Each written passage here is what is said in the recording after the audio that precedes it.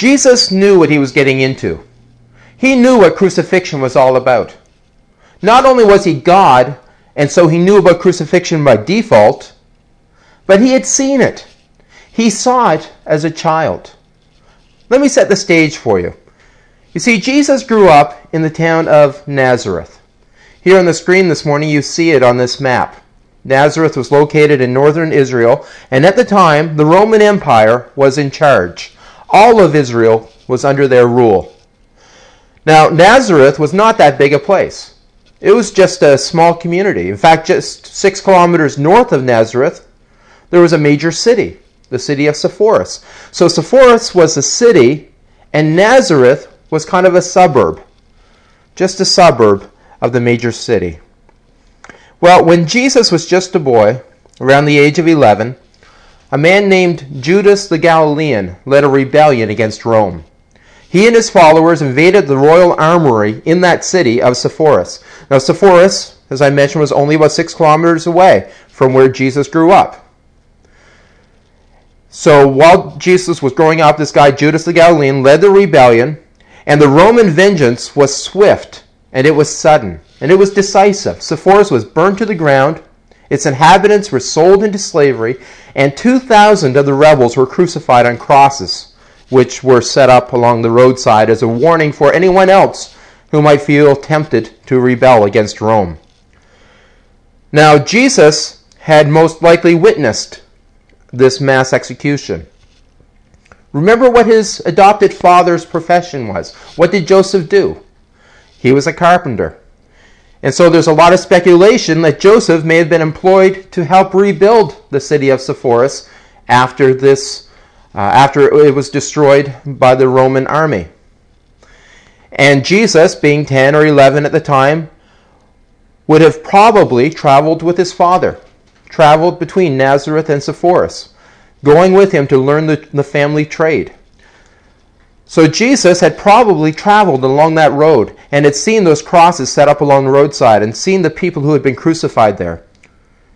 And he had probably seen it at other times as well, because it was not an uncommon sight in the first century Roman Empire.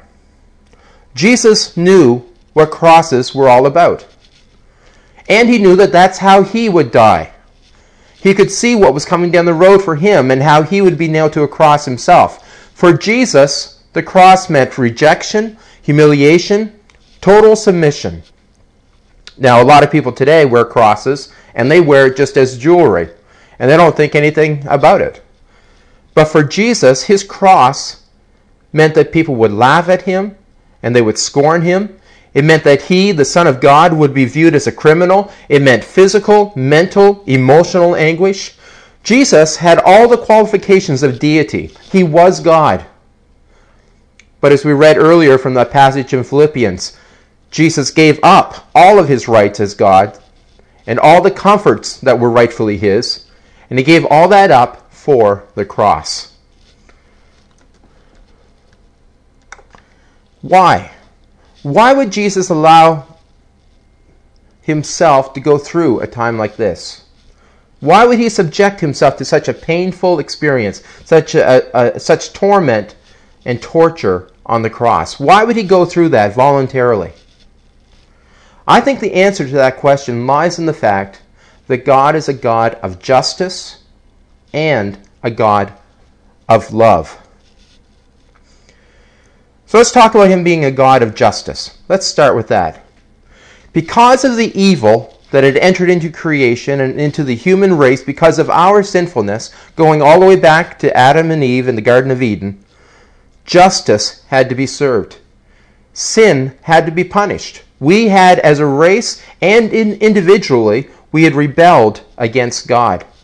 Sometimes we rebel in big ways, sometimes we rebel in small ways, but all of us have rebelled against him in one way or another. None of us are innocent. All have sinned, is what the Bible tells us. And I think if we're honest with ourselves, we'll admit that for ourselves. All of us have fallen short at some point. And the punishment for this rebellion, the punishment for this treason, the punishment for sin is death. That's what we deserve. That's what God's justice demands. In Hebrews chapter 9, verse 22, it says, "For without the shedding of blood, there is no forgiveness." So a price has to be paid for our sinfulness. But God is not just a God of justice. He's also a God of love.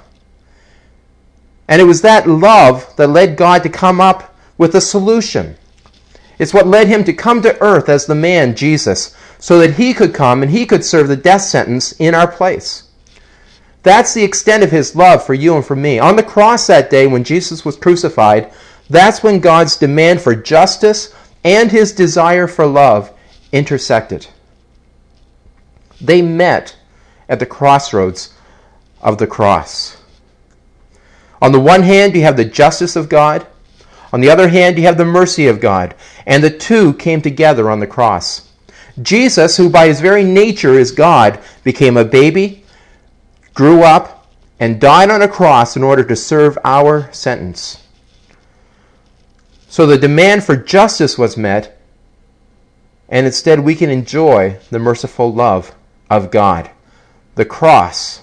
The cross is the crossroad where God's justice and love meet.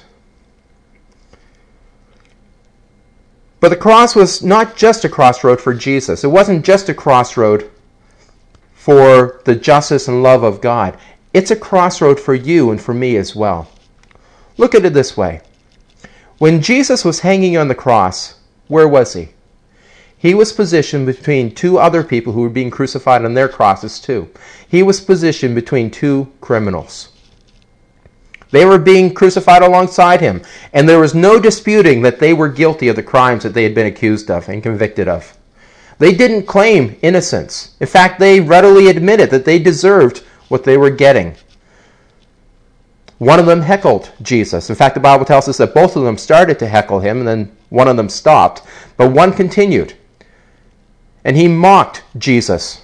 Right in the midst of his own suffering, this criminal chose to throw insults toward Jesus. But the other criminal, the one who had started to heckle Jesus and had stopped, had thought better of it. He ended up speaking up in defense of Jesus. He said to the other guy, "Who do you think you are? You're a common criminal, just like me. We're just getting what we deserve. But this man has done nothing wrong." And they were told he recognized Jesus as the Messiah, and he asked Jesus to remember him when he entered into his kingdom. And what happened?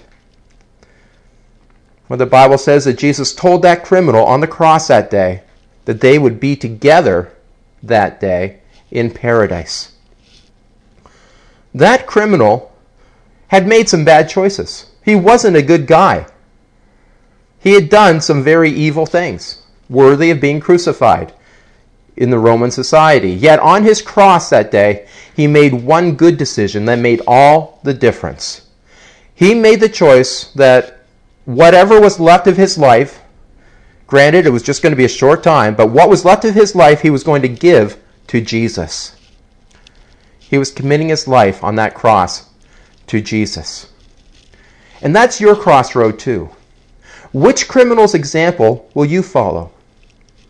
Will you join with the criminal on the side that heckled Jesus and made fun of him and insulted him and ultimately rejected him? Or will you join with the criminal who recognized his own sinfulness and chose to receive the forgiveness of Jesus and to follow him? The cross is the crossroad where you reject or receive Jesus. That's your crossroad. So will you reject him or will you receive him? That's the choice that you have to make today.